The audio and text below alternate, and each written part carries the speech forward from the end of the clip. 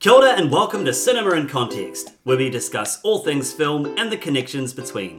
My name is Jeremy Downing. I'm Sarah Watt. And I'm William Chen. And each month at Cinema in Context, we discuss two films, one current and one retrospective with some connection. It could be the same director, the same actor, or a similar theme. However, over the last couple of months, something significant has occurred in the world of cinema. We had two, vastly different films on the surface, released at the same time and garner equal amounts of box office buzz in the form of Barbie, directed by Greta Gerwig, and Oppenheimer, directed by Christopher Nolan. And they have been dubbed, that event, that weekend, the last few weeks, has been dubbed Barbenheimer. Barbenheimer.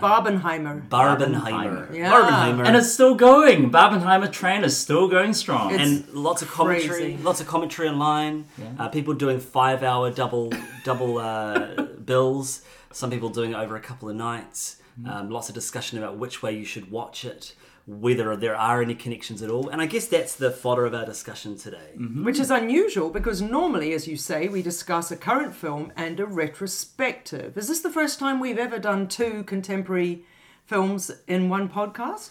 I suspect. No, we have done it before. Have we?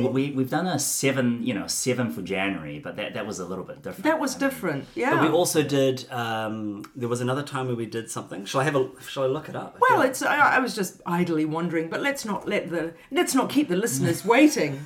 Can I just say that yes, there are people who I would call either cinephiles or desperately ironic who were thinking, yeah, I'm going to see Barbie and Oppenheimer in quick succession, but also those other people, the civilians. The older lady that I work with who goes to the pictures was like, have you seen Barbie and have you seen Oppenheimer? Yeah. So, it has actually become a phenomenon that some people aren't even aware that that's a crazy question. I think people genuinely excited about going to the movies again.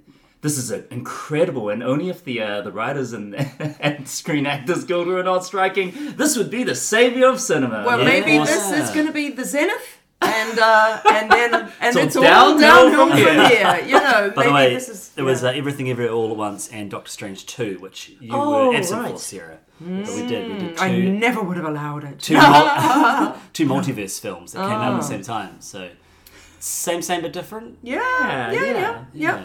All right, well, just warning you, there will be spoilers, and there are, Oppenheimer, there's not huge spoilers to be had in Oppenheimer. I think it's, it's a historical fact. Mm-hmm. Barbie, though, there's some lovely little moments that... That's right. I guess have become part of the zeitgeist, though, so... Yeah. Either way, you can decide whether you want to jump on ahead if you haven't seen either film, or... Well, I think we've decided, we've agreed, haven't we? The whole world has now seen both films, so I think we're all good. Yeah, true. Yeah. Well, William, give us a bit of a summary of these films. All right. So, guys, I just watched the latest summer blockbuster from a popular auteur based on a defining icon of the 20th century that remains very much a part of our culture to this day. Our protagonist lives in the magical city surrounded by a desert wasteland where anything is possible and dreams are made into reality. Every day is filled with fun and excitement within this warred utopia. However, after receiving advice from a venerable mentor with crazy hair, our hero must venture beyond the confines of the city to confront a monolithic patriarchy, hell-bent on controlling the public perception of the hero's persona in the public sphere. But enough about Barbenheimer. Ah! Okay, wait. I've got one more. Can we guess before you do the reveal? Yes. Okay, no, but you just go. For the next one. Because I was thinking, shall I guess now? No, that's both of them. No, I know, but there's going to be another one. I've got a feeling of what it was going to be. Here we go. Okay. Enough about Doctor Strange and Everywhere Everyone. That's right. Yeah, sorry, keep going. The multiverse of madness. Guys. I just watched the July 2023 smash hit from a popular auteur. It's a visually dazzling film with an insanely stacked cast that has much to say about the role of the creator and how relationships can be strained due to differing perspectives. Somewhere in the American Southwest is a town surrounded by desert wasteland where anything seems to be possible.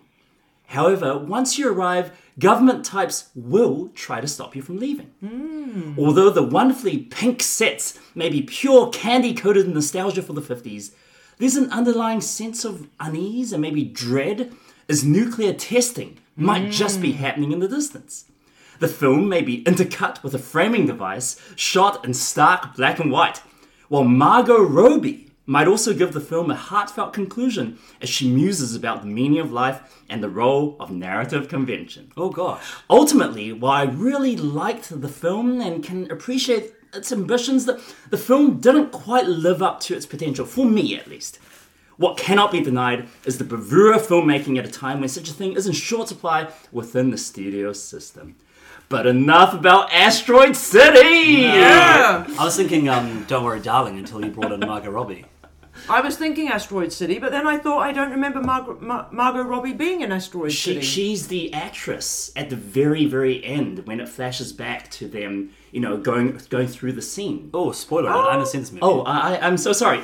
Sorry, Margot Robbie makes You a won't cameo. remember. That's okay. Oh, interesting. That's right. Oh. So I saw Asteroid City after watching Barbenheimer. Shame. And it's like, this is the love child between the two movies. Actually. It is the perfect medium. And if hypothetically we were doing the Patreon thing and we were going to say what would be your third film to go with it, mine would also have been Asteroid City, because it feels like the intersecting set in some ways. So there we are, free Patreon content. For a bit of a snippet about what we might discuss later on. So I feel as though in those brilliant introductions, William might already have drawn all the connected all the dots, but let's go. Yeah. What do we think? Well, I just find it fascinating how, again, kind of how the Barbenheimer meme started was because you have these two diametrically opposed styles, right? Yeah. One, a movie about a toy, super pink, super girly Barbie. On the other hand, a black and white somber period piece about, the advent of the nuclear bomb. And then you go into it and people, audiences around the world, as you guys have said, are really, really into both movies. Often, watched in succession. I think that's fascinating. And they're both films that are named after their title character. They're both character studies.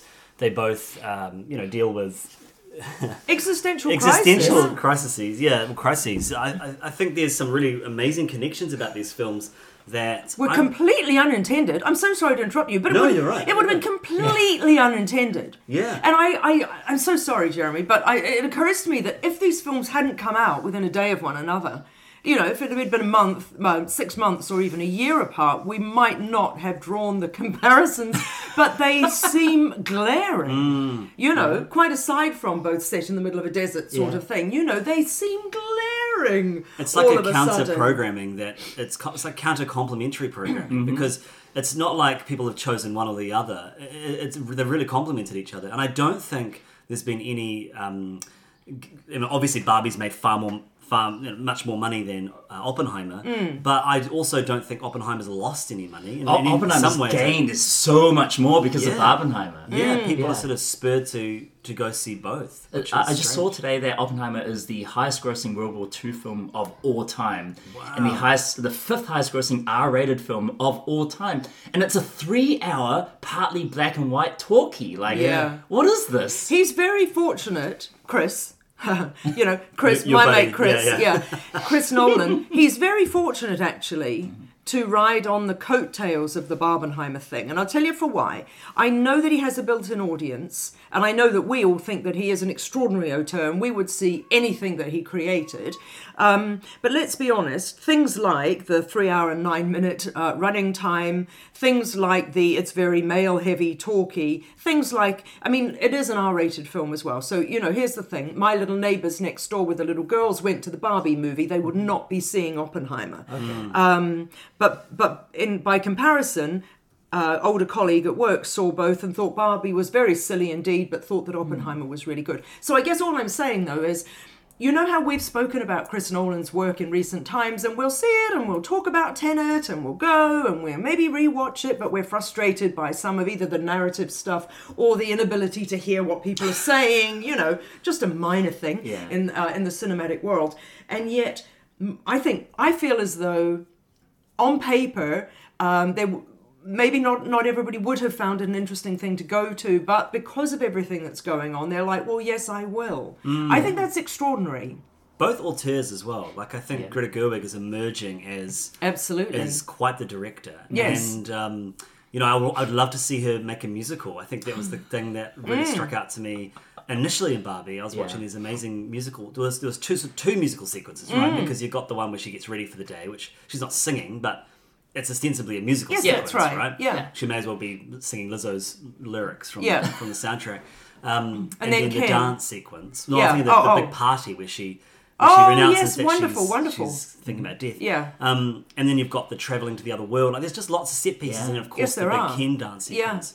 I'd love to see her tackle a musical because she's effectively done it with this film. Well, also in Frances Ha. Do you remember Frances Ha? Mm-hmm. I remember it back in the day when it came out, black and white. Is that her first film?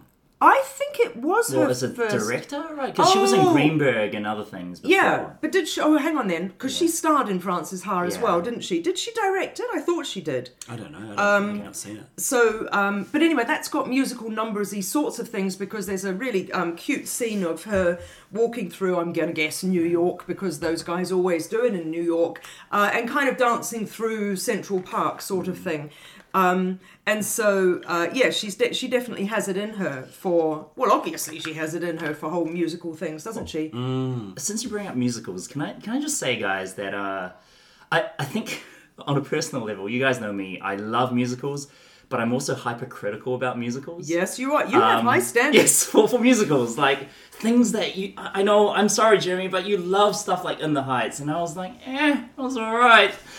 Stuff like the Rob Marshall movies. I hate that guy, and he makes terrible movies. My opinion. Yeah. I love Rob Marshall. But yeah, same. Yeah. I love Chicago. I think it's a great Chicago's film. pretty good. So Mary good. Poppins Returns. No way. That's an amazing film. That was on my worst film of the year list. I will give you 9. Well, 9 was awful. terrible. 9 was awful. The musical's terrible, I think. Yeah. It's the, I mean, apart from the Disney remake thing, it's the other thing that's kept me away from The Little Mermaid. Yeah. But anyway, sorry. The musical numbers in Barbie are so good. They're so good. Especially, you sat through almost 2 hours of a film. I think Barbie is slightly overlong. It needs some snipping. But then you head into the final Ken beach off. And it's this beautiful, vibrant, exuberant, 20 minutes of just musical goodness. And, my goodness, does the film end on a high note? There's a lot of homages to great cinema that are so on the nose, but they work. Of course, there's the opening sequence from 2001, which was the first trailer. There's that moment with the sort of what's that shot where you zoom and you the Kubrick. The trombone shot. the trombone shot From Vertigo. or Vertigo Yeah. or Jaws later on, which is the one they mimic on the beach. And then there's that singing in the rain reference Yes, it is. in the dance sequence with Ken, which is just, when I got to that point, I was like, this is... It's cinematic ecstasy. There's also a lot of Jacques Tati. Yes. Have you guys seen Playtime? No, but she's mentioned him because there's a Letterboxd interview or article that has an accompanying thing of all the films that Greta Gerwig's referenced in Barbie. Yeah. So The Mattel offices is ripped straight from Playtime. But there is just so much fun to be had in this film. And I think one of the other connections with these movies is the politics behind them outside of the film is interesting. Because with Barbie, you've got some people really protesting in the States about the representation of gender and kind of people misunderstanding its commentary on patriarchy. And then with Oppenheimer, it's and this is the thing that I've struggled with outside of the film itself, is what version of the story they're telling and whose voices were ignored in that story. I mean, people were killed in the States from that test, and the fallout is still affecting families. And there's no mention of... They sort of mention an Indigenous people's displacement, but they don't mention the Indigenous community that lives over the hill, or the Mexican Americans that live over the hill that still weren't even told that there was fallout after the bombings in Japan. Sure. There's a lot of stuff like that I felt very uncomfortable watching Oppenheimer. But both those movies have very clear political choices. Yeah, and they're both about patriarchy. Yeah. I mean, it's just that Barbie uses the word a lot more. Yeah. My husband Doug said that, if you were doing a drinking game, then every time they said the word patriarchy, then you'd be well smashed pretty early on. It's funny you say that, because when I was watching Oppenheimer, which I watched after Barbie, maybe a week after Barbie, all I had, and I said this in our chat, all I had in my head was that line going, excuse me, are you watching The Godfather? Yeah. Because in my mind, that's exact what Nolan was doing in that movie. It was pretty much all white guys with Florence Pugh and Emily Blunt. You know, poor Florence Pugh has the worst character in that movie. Emily Blunt manages to make something magical of her moments. Yes. But it ain't no Barbie in terms of With female representation. female or just well-written characters. Apart from Oppenheimer and RDJ, no one else in that film is I don't think very well written. I think both women are relatively well written if you can accept that it's either the point of view of Oppenheimer or it's how those women were in Oppenheimer's life, if you get what I mean. Because obviously it isn't Mrs. Oppenheimer's story and it's not the mistress's story.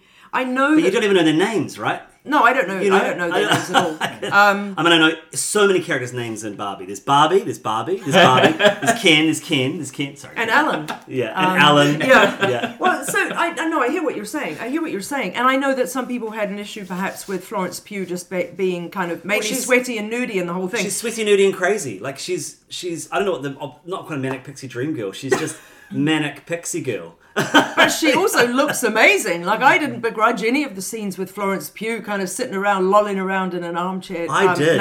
I did, because I was like, Christopher Nolan cannot write romance. No. It was so awkward. He's that not sex a scene, romance and guy. he's quoting his famous quote. Sure.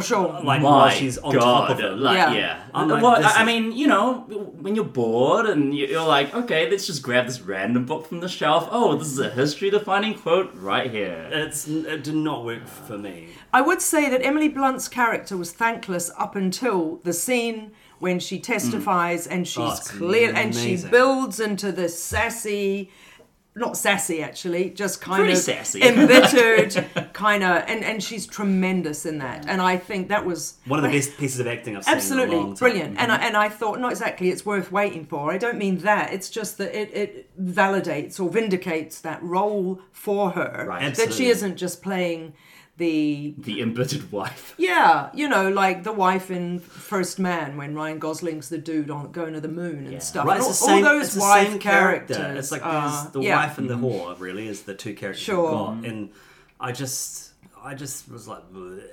May I just say, because I know that our listeners have been shaking their fists at the speakers for some time, I did just want to say, I did look it up, don't worry, Noah Baumbach, who of course is Greta Gerwig's husband, was the director of or Frances Ha. And the co-writer of Barbie. That's right, but I just wanted to say, because she didn't direct Frances Ha, and I wanted to put the record straight on that, but she was the star. The strength of the writing in Barbie, especially when it's this commentary on patriarchy, on what it means for women and what it means for men and what it means for everyone in between. It's so clearly the influence of both of that couple. I mean, it was so clearly felt. And that's not to take away anything from Greta Gerwig, but I think there's just this balanced perspective in that movie and in that script. Did they both write Marriage Story? I don't know. Oh, did he do Marriage Story? He directed Marriage Story, and I wouldn't at all be... I mean, they seem like a very collaborative artistic couple, so I wouldn't be at all surprised, and I know it's based on scenes from a marriage and whatnot, but, you know, in terms of the script, I wouldn't be at all surprised if the two of them had worked on that to make it feel like two authentic characters, one wife, one husband, fighting and arguing and lamenting, you know. So I think in that regard... Can I just speak to Barbie? Because we're sort of talking about it as if it's an unreservedly great film, and I don't know for sure that is what you guys think. I gave it 3.5. I felt that its flaws were these.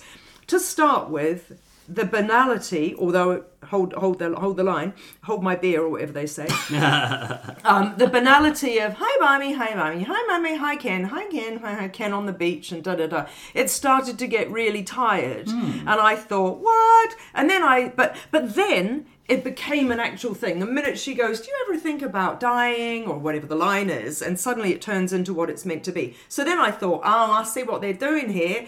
They're talking about the fact that at its essence, a Barbie doll, not a great representation of the female body or of, feminism and all that, and we'll talk about how the Barbie doll came to be.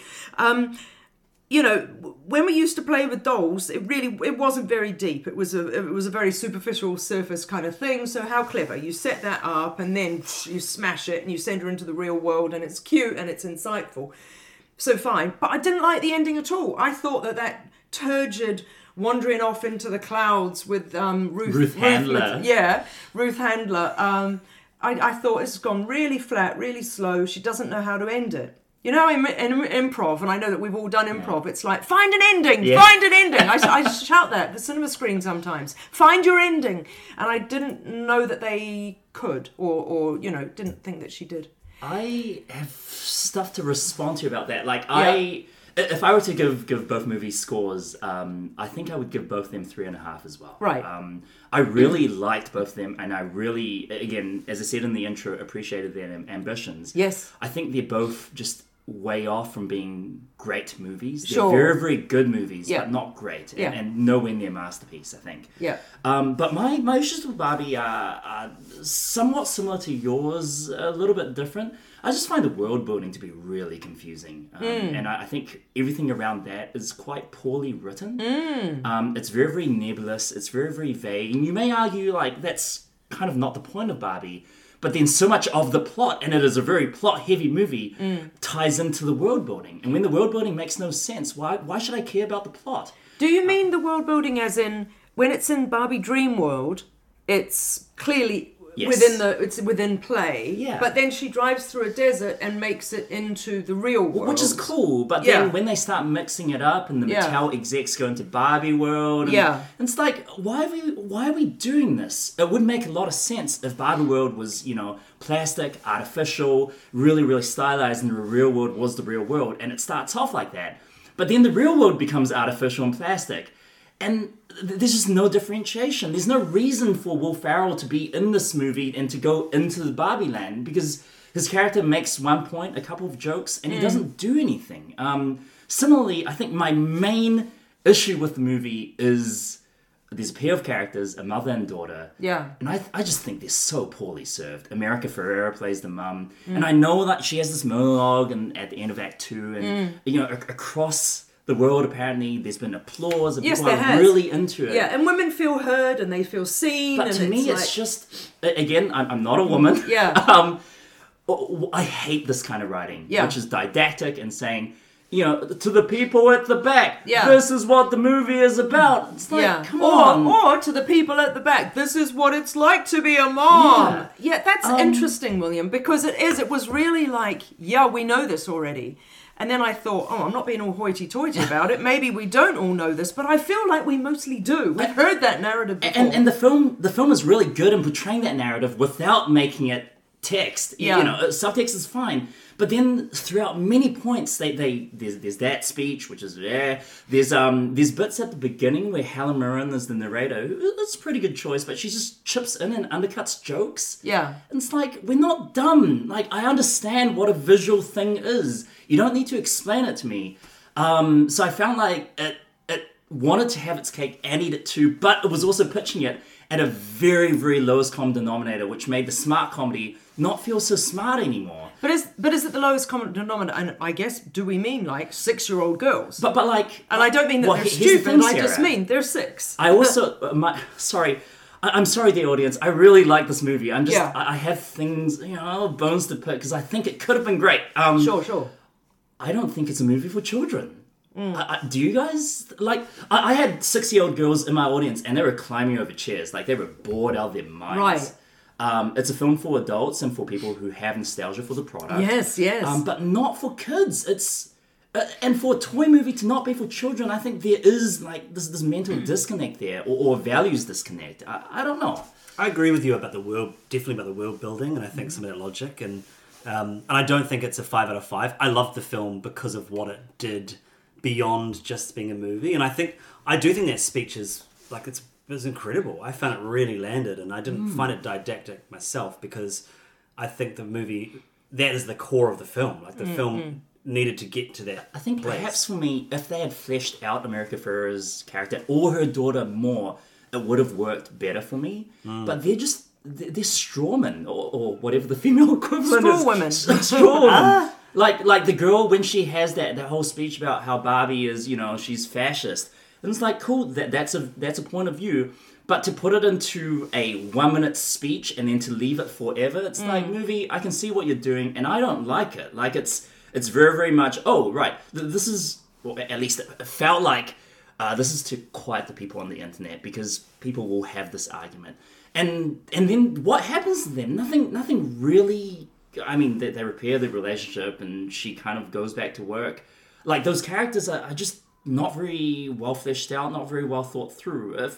I think if there was more character there, I do think I would have connected with that a lot more. Right. Yeah. I guess I just see their characters as influencing the main character of Barbie. Like, that speech is what is the catalyst for her having this moment at the end that, Sarah, you didn't like. I think that speech is helping name and frame what it means to be a woman for this effectively. I mean, Barbie is inexperienced, right? So she's helping her understand some of the crises that she's feeling, which is from American Ferrera. I can't help but think of Inside Out when we're talking about this, because you've got that Riley storyline and then Sadness and Joy, and how those two storylines have to work together because Riley's influencing Sadness and Joy, and Sadness and Joy influencing Riley, but they're different kind of journeys. I don't know. I think the movie I think the movie did have its cake and eat it too, because it had to tell a story that celebrated this product, as well as critique absolutely all the things that it needed to. And I thought that movie had to do so many different things to work. And so, whilst I do agree about world building and the rules of the world and how they travelled to and fro and that sort of stuff, I don't know. I think the movie was this like pastiche of a whole range of different ideas that, at the end of the day, I was satisfied with how it culminated in Ken's existential crisis being resolved, Barbie's existential crisis really not being resolved, but that was okay. Yeah. And then that wonderful moment at joke at the end where I just did not know what the final moment was going to be. And then when she, she's going for a job interview, what's she going for? And then she goes, she says what she says. I don't want to ruin that for people, but I can't remember it, but you don't have to tell me. With the final line of the movie where they drop Barbie off to go see somebody, and she says, "I'm here to see my blah blah blah blah." Do you not remember? No, okay, spoiler I never remember the end. I'm here to see my gynecologist. Oh yeah, that's right. That's true. That's and very funny. All this talk about genitals and things like that throughout the film. You both raised. Oh my god, I got to pick up on two things. So one, the audience. Very interesting point. She, Greta Gerwig, I absolutely get. I think nostalgia and people or women my age who grew up playing, or anybody, who grew up playing with Barbie in the 70s, 80s, 90s. I had a Ken doll as a kid, just saying. You see, I didn't have Barbie, and I should just say, because I'm quite English, and my mother is even more English, hence my being half English, we weren't allowed Barbie. And we weren't allowed... Was there a British equivalent of Yes, there Barbie? is. So Cindy... Mildred? Oh. No, Cindy. So Cindy is a slightly fuller figured, still by today's standards probably more like the perfect kind of vital statistics. But anyway, she's slightly fuller figured and her heels go slightly closer to the floor. And so Cindy, we were allowed to play with Cindy, but there was no boy equivalent for Cindy, so we did have a Ken doll, just because we're a very heterosexual household, and somebody needs to rub plastic bits with Cindy, and it wasn't going to be other Cindys, so there we go. And so we did have a Cindy. We had a Skipper doll. I think Skipper was she's Barbie's little sister. Yes, that's right. Okay. So there was a little bit of cross pollination there, I have to admit. But anyway, it was Cindy all the way. Cindy had a house. Don't worry for us, because Cindy had great houses and all stuff like that. What amused, and this I guess ties into the world building side of things. I thought the establishment of the dream world was quite charming, because I laughed a lot at things that were resonant, that I hadn't thought about for 30, 40, however many years. But for example, the fact that she doesn't need stairs, because she never came downstairs. You always just moved her from your hand to wherever she was going. And I guess, William, my riposte to your issues with the world building perhaps would be that there was always this blurred line when you're playing with the toys, and therefore you could move Barbie from one place to another and there was no logic to it and it didn't matter, and in a way you might have made yourself part of the story in a way, and you know what I mean. So maybe it was touching on that. I think I love all that all that stuff. Yeah. It's when they muddle the line between the real world and the Barbie world, and it's like, okay, you've set up something here, but you haven't paid it off, is all. Sure. What about the joke? I love some of the jokes though, like when she turns on the shower and she's like, "Oh, it's too hot." That's right, and there's no so water. funny. Absolutely, it's so brilliant, Yeah. and the toast and all the things, and the drinking, and there's no all of that. I thought, oh wow, someone's really paid attention, and that's quite delightful. For me, the intro sequence is delightful, but the moment that really just made it sing was when the ambulance pulls up. And it opens up like a place. Yes. Absolutely brilliant. Oh my god. Yeah. Like, I never played with Barbie as a kid, but I've played with toys just like that. Yeah. And it gave me like real nostalgic feels. Yeah, and that was brilliant. And so, despite my being a Cindy, not a Barbie person, totally got it, and that was amazing. So, in that regard, the world building and whatnot was quite charming. The audience thing, though, as I was sort of saying, interesting, because this is exactly the sort of film that mothers of a certain age are going to take their now daughters to, because odds are their daughters have grown up with Barbie. And yes, those little ones aren't going to get the meta message. They're not even probably going to like be laughing at things like water not coming out of the shower and things. It just is what it is. And there were little girls in the... I went to a premiere, as you know, of Barbie. We all had to wear pink. We got our nails done. It was quite charming. And there were loads of little girls there.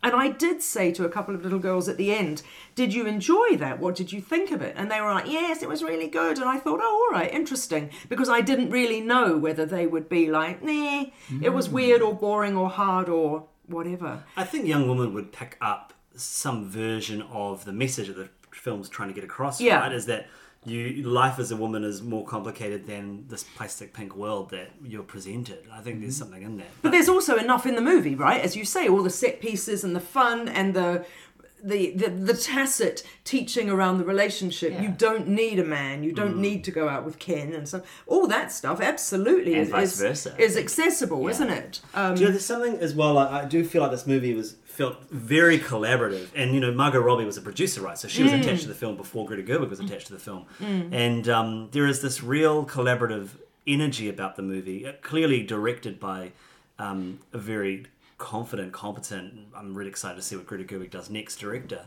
that I think was really missing from Oppenheimer. You know, Nolan has incredible collaborators. I mean, the music in Oppenheimer is just amazing. I thought it was fantastic. And you know, he's got a lot of technicians that he's built in his team.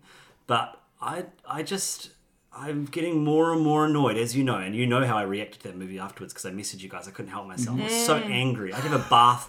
I very rarely have a bath. I was so angry at the end of Oppenheimer. You took a bath. And I just was like... What were you so angry about? I think there's this arrogance about Nolan's films that is growing, that the storyline is going to be so compelling that I will be along for the ride with all of his purest perspectives. Right. And I just did not think that focusing on Oppenheimer in this way warranted this level of attention. I think he created an abhorrent piece of technology, and people go, oh, the film's kind of dealing with that. I was like, I don't think the film did its due diligence to care for the voices that have been ignored in Hollywood around the bombing of Nagasaki and Hiroshima.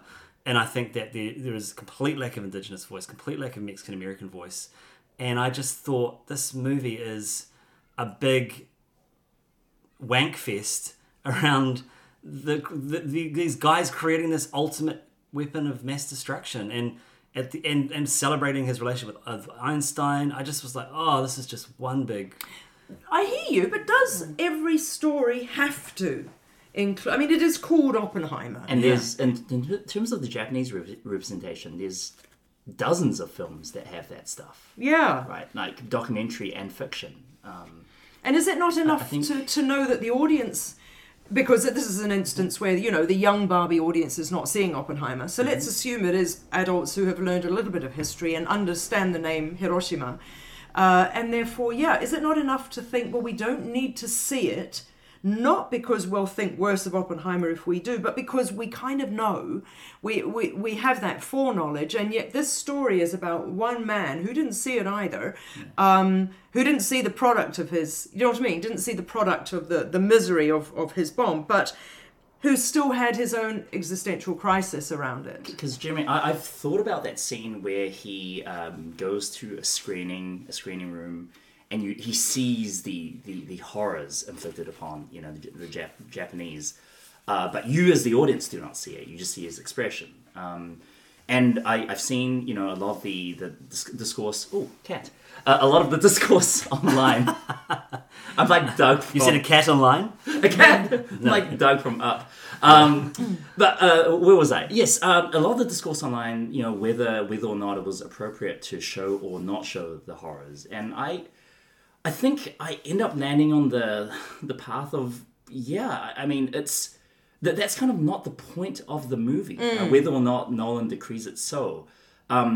You know what the horrors are, kind of to what you're saying, Sarah. Like, it is not up to the movie to educate us about the horrors of the nuclear bomb, because we know the horrors, and we've seen this so many times, both footage and photography. Now, the flip side of that is if they did show footage of the horrors, there also could be a chance that it may be seen as exploitative. I don't know, possibly. I think back to the movie Waltz with Bashir, Ari Folman, and that movie, it's animated and it ends on real life footage, and it was like a gut punch, right? A real gut punch. But that's because we weren't as aware of the Israeli conflict. Exactly, those the atrocities. Yeah.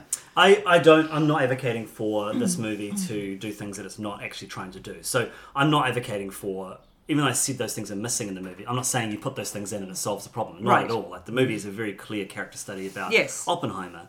I think my issue with the movie was always going to be my issue with the movie, and it was one of the reasons I didn't want to see the film, because I was like, I don't want to go and watch a 3-hour character study of this man that led this team to make this horrible bomb, and we're just going to get another America, rah rah, But it's not. But it's not, because it's completely not. There's no way, at no point in the film, I think, are we under any illusion. I feel as though we don't think, maybe it was a good thing to have done, though. Maybe it was, shouldn't have used it like that. But otherwise, I don't think that at all. Think, honestly, the most horrifying moment of the movie, as the film portrays it, is after the Trinity test goes, not without a hitch, but quite successfully. And then you just see these faceless GIs load this death machine onto their truck and drive it away. And you see it in the distance. Yeah. And they're there, and the scientists, they may agree or disagree, but there's no way you can stop history now. That was, to me at least, it was definitely not America Rara. And America Rara seemed to be the furthest thing from its mind. And the fact that Oppenheimer, is then going, okay, this is completely out of my hands, out of my control. Could you let me know when it happens? Can you just keep me posted? And they're like, sure, we'll do whatever we can, And to know that you've created this thing and you've done your job, and also it was around physics, which you love. What was it? That all he wanted from life was physics, and there's some beautiful sentence about the fact that, he lives for two things, and one of them is physics. And imagine that you use your passion and your knowledge and you build this thing for the sake of physics and learning and knowledge, not for the sake of genocide.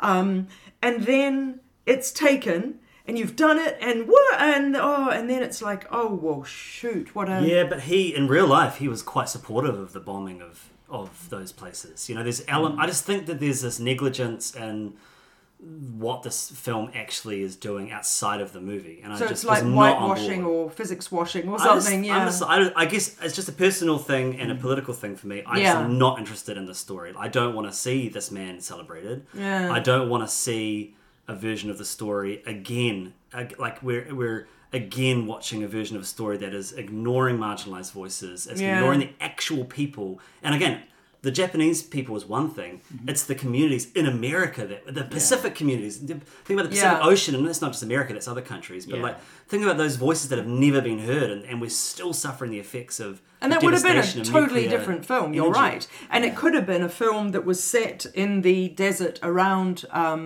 No, I don't want to get this confused with the Wes Anderson. Which one is Los Alamos? That's Oppenheimer. Oh, good. Yes. Okay, good. Not Asteroid City. Right. Yeah. Okay. So it could have been a story, I suppose, around I don't know if I'm not saying that he should have made a different story. Yeah, I just I hear didn't what want you're to see this. saying. And I guess added to that was all of my usual Nolan things. They weren't as bad as in Tenet. No, because but you could hear, eh? I could hear, but there were definitely moments where I couldn't hear. It was Really? this hallway walking sequences, interesting. and I'm like, I don't know what they're saying right now, or it's like I have to work Yeah. to hear what they're saying. I didn't notice any switching of IMAX. I'm assuming the whole thing was filmed in IMAX this time. The whole thing was, but there was a little bit of switching. Okay, So thankfully I didn't notice this time. No, that's great, which means it was enthralling. And I found the whole thing, I mean, look, if I can say content aside, in terms of bravura filmmaking, I found it incredibly compelling. And I can't even remember the words I felt at the time. It was just like this I said extraordinary. It's an extraordinary film without being a perfect film or a brilliant film or a what were you saying, a masterpiece. But it was an extraordinary film, and it was the first time in my life, or probably any of our lives, that I have seen so much IMAX. Oh my God. in one film. Dialogue scenes in IMAX? Amazing. What? Like, okay, Chris Nolan. Like, Yeah, like that, extraordinary. Yeah. And I didn't black and even white mind. and IMAX? All right. And I Looks didn't pretty even good. mind. Like, sometimes I find flights of fancy or magical Yeah. realism a little bit annoying or grating. I didn't even mind that sometimes, to give us the feeling of whatever it was that Oppenheimer was feeling or what they were creating, they would do those bursts of like, woohoo, yeah. you know. I didn't even mind. I was like, I am with this, you know. Another text I thought of when I was watching it, and I know neither of you have got to this yet, but it's the season 3, the return season of Twin Peaks, which I've always gone about. There is an episode in that where they focus on this test, and David Lynch's it, Yeah. and uses it as a vehicle of ultimate evil and horror that is so unsettling. You literally go inside the nuclear bomb for about 15 minutes. And that sat with me while I was watching Oppenheimer as a tonal mood choice. Sure. That was so unsettling, and I've watched that episode multiple times, and it's brilliant. Nine Inch Nails performs in that, or the Nine Inch Nails, because they're slightly in an alternate reality. Right. There's some really creepy additional David Lynch stuff in there. So I had a few different things in my mind. Barbie in one side of my shoulder saying, "Is this The Godfather?" And then I had David Lynch's incredible episode from Twin Peaks 3 in the other side. I wasn't enthralled with the filmmaking. I've talked about the writing. I've talked about the dialogue. I thought Robert Downey Jr. was extraordinary. He was, and and I think Cillian he deserves an Oscar. I thought Cillian Murphy, Robert Downey Jr. and that scene with Emily Blunt are brilliant. Couldn't tell you any of the other names. Can we talk about the actors? Can we talk about Bobby Safdie? so- Is it Bobby Safdie? Yes, There's Benny so many good Safdie. actors in it. The skies are dark for all the stars that are in Barbie or Oppenheimer. Yeah. My God, these two movies have everyone. Yeah. I think back to Gary Oldman going, everyone! Oh, Gary Oldman is in this movie. Yes, that's right. Yeah. Alden Ehrenreich is in this movie. Yeah. What's his face? Jack Quaid from everything now. He's When in Kenneth everything. Branagh turns up. Yep. As Niels Bohr. Yeah.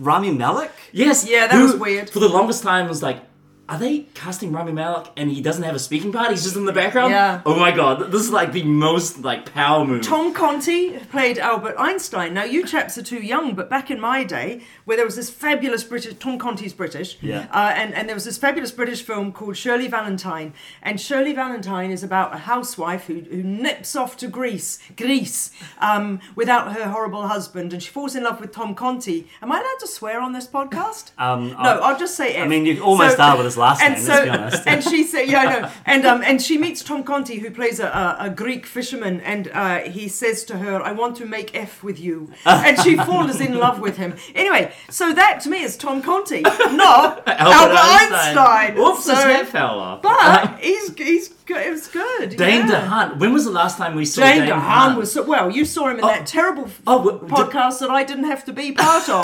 The thingy of not water. The Shape of Water. The Shape of Nothingness. Oh my God, that movie. That's right. He was the star. A Cure for Wellness. That's Cure it. for I Wellness. got out of that one. Yes. I'd seen it. But Dane before, DeHaan. you and I had seen him in that sci-fi movie, right? With the Luc Besson, like crazy sci-fi. Oh, yeah, Valerian. Yes, Yeah. and City of 1,000 Planets. So he hasn't done a lot that's great, but he was was really really good. He was really good. good. Who was he in Oppenheimer again? I'm trying to place him. He's one of the soldiers, the military guys who goes to check in on Oppenheimer. Right. He's one of the aides in a way, isn't he? Yeah. He's like, I mean, He's very dead-eyed and Yeah. he's like, oh, this is really well cast. But again, Casey Affleck as well when he comes in, it's like, damn. Do we still watch Casey Affleck? I thought he'd been cancelled. wow. All just a bunch of white men, though, isn't it? So that's why, you know. Well, I have more names to read out. Benny more Safdie plays white Enrico men. Fermi, Okay. I think. Matthew Modine, when his voice came up, it's like, it's Matthew Modine. Yeah. I love that guy.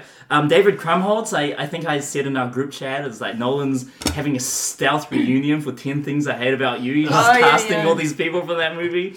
Just waiting for Joseph Gordon-Levitt to turn up, and then he'd be... Well, he is. Is he in the movie? In Inception. Yeah. Tony Goldwyn is in this movie. Yeah. He was from Ghost. And then Jason Clarke. Oh, Anyway, Jason Clarke's actually really good in this. Jason Clarke doesn't get to do a lot of good stuff, but he's If you want to cast a good in this. scumbag that you just really want to hate, it's that guy. Absolutely. I agree that the cast was amazing. When Gary Oldman turned up and Rami Malek, I was like, what is this movie? Yeah. But Can I say, out of the entire cast, the one that didn't hit for me? They were all bangers, apart from one guy. Unfortunately, it was Alden Ehrenreich. Maybe my problem with him is probably his character. In the same way that America Ferrera really rubbed me the wrong way in Barbie, his character, which is just nameless aid, I guess, to Robert Downey Jr. it's like a poorly written Aaron Sorkin, isn't it? You know, Aaron Sorkin would do that much better with the aid that has the kind of moral compass at the end of the film. Yeah. And it's just he reminds me a lot of Alan Page's character in Inception. Oh, right. Where it's like, so what's this do? Yeah. Wait, Yeah. what are you thinking of again? And it's audience surrogate to the point of audience surrogate. Okay, Yeah. so this is my biggest criticism of Oppenheimer, and it's my biggest criticism of Nolan for a while now. No, it's not true. We all know my biggest criticism is about sound. But no, one of my biggest criticisms is the writing. I just think that two things. One, it's too long. Like, there needed to be an hour chopped out of that first part of the film. An hour I chopped out almost of walked Oppenheimer. out. I almost walked out. And I thought that was going to be my, you piece see de it in resistance IMAX? for this Yeah. thing. But I walked out. Did you see it in IMAX or Sort of- VMAX? Sort of VMAX. Which annoyed me as well. The moment that the thing came in, it wasn't Dolby Atmos sound. I thought, right, you were dead to me, movie. So it didn't have the... No, I was so disappointed. But I just think that it's too long and too talky. Now, I don't mean that as a criticism for being too talky, but there are so many characters that are non-characters in this movie. They're just there to serve the exposition. I just wanted more from the script. It's like this movie needed to go through some more workshops. Wait, and you more mean the editing. scene where Matt Damon goes like... I forgot who's in it, isn't it? Oh, yeah, we forgot to mention Matt Damon. He was amazing in it. Or was it Jesse Plemons? No, it was Matt Damon. He was amazing in it. I've forgotten who all these people are. That's how memorable their characters are. But he has that one line that's like, this is the most important thing in the history of the world. It's like, oh, that's not a very good line. Or, I is mean, it? honestly, I come back to that sequence where he says the famous, now I've become the destroyer of worlds. And it's just like this awkward sex scene. That's just, I was like, what are you doing, Don't Nolan? you quote poetry during sex?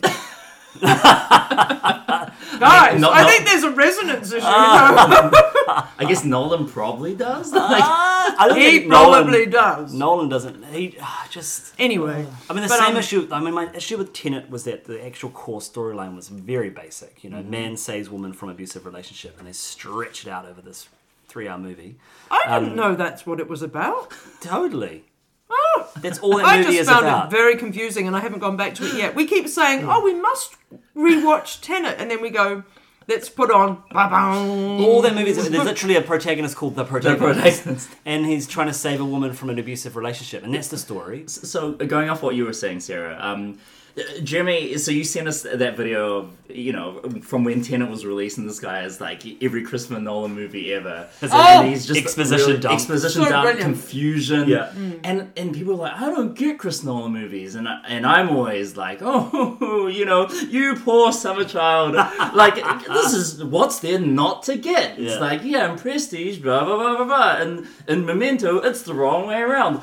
But Tenet is the one when I watched it, I was like, don't understand what the heck is going on. I think because the movie doesn't have a clear emotional drive. Like if you think about Batman Begins and The Dark Knight, they have really clear emotional motivations. You get to Dark Knight Rises, which I still love, but at the end of the day, it's a bomb movie, right? At the end of the day, they're going to blow up a bomb in the sky. Right. And that's when I started going, Interstellar, whilst has a really clear emotional drive, I think the start of that film takes way too long to get anywhere. And I just think it's that thing where a director gets more and more comfortable, more and more yes men and yes women and yes people around them, and his movies are getting languid, I guess. Well, it's another bomb movie, isn't it? Right, it is. It is. I mean, Tenet was not quite that. No, but not Tenet, but I know, Oppenheimer. Oppenheimer. I mean, it's the same thing we see happening with Tarantino. His movies are getting more and more bleh. And I just because you're right, I will watch anything with Nolan. I love Memento, Prestige, Inception, Batman Begins, Dark Knight. Like those movies are solid, and I think I just want him to be a bit more edited. Yeah, right. Can we talk about Killian and Ryan? Is Ryan Gosling? Yes! Oh, yeah. I mean, they couldn't be more different in every way.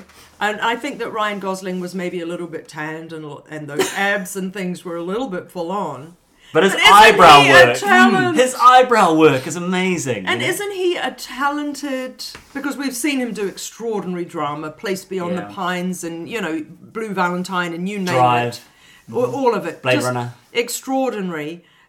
But isn't he just a delight in terms of sending things up, sending himself up? Yeah. Or sending Ken up. Every single scene. I think he and Margot Robbie just light up the screen. Like the casting for Barbie cannot be any more perfect. Yeah. And it's weird, you kind of don't see Ryan Gosling as the himbo until he becomes the himbo. You're like, there could be no other choice. Yeah. I love that line as well, where he's like, he loses interest in patriarchy when he finds out that it's not really about horses. Yeah.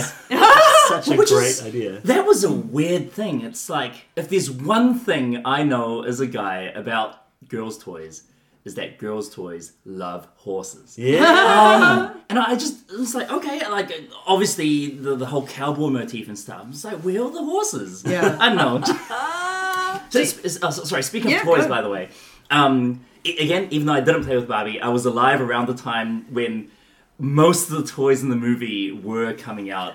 And I remember this stuff. The pooping dog, when that came out, it's like, I saw that on a warehouse flyer, and I remember thinking it was super creepy. My mum said she remembered all of the Barbies bar, I think maybe the Sugar Daddy Barbie. Oh, yeah. Oh, yeah. She remembered all of them. And The video screen Barbie? or the one with the pregnant one that they... So Midge in the film is played by the Emerald Fennell, who is the writer and director of Promising Young Woman. So British actress, she plays Camilla Parker Bowles in The Crown. Anyway, so she has the minuscule part of Midge, who was a pregnant Barbie. So I read up on this. I thought this was just extraordinary. So Midge came out in the whenevers and probably early 80s. I can't quite remember. Doesn't matter. But point being, she had a removable tummy with a fetus inside her tummy, looking quite sort of biological. And then eventually... for kids. Right. And then Mattel was like, no, that's way too... It's too on the... It's not on the nose, but it's just too much. So they discontinued her. So it's very cute that Midge has that tiny, tiny role because she's always just standing behind the fence, and it's sort of pregnant. I sort of, why is she weirding? Is a pregnant one weirding people out? And then I saw the thing in the end credits. Like, I can see why that's weirding people out. Exactly. Sarah, you were going to mention about how Barbie came to be. Was there, Oh yes, was there okay. anything you'd So like to bring up about that? weirdly. Now, I read this, and I'm not reading it from Wikipedia now, so there may be people going, that's not quite right, but I believe it was.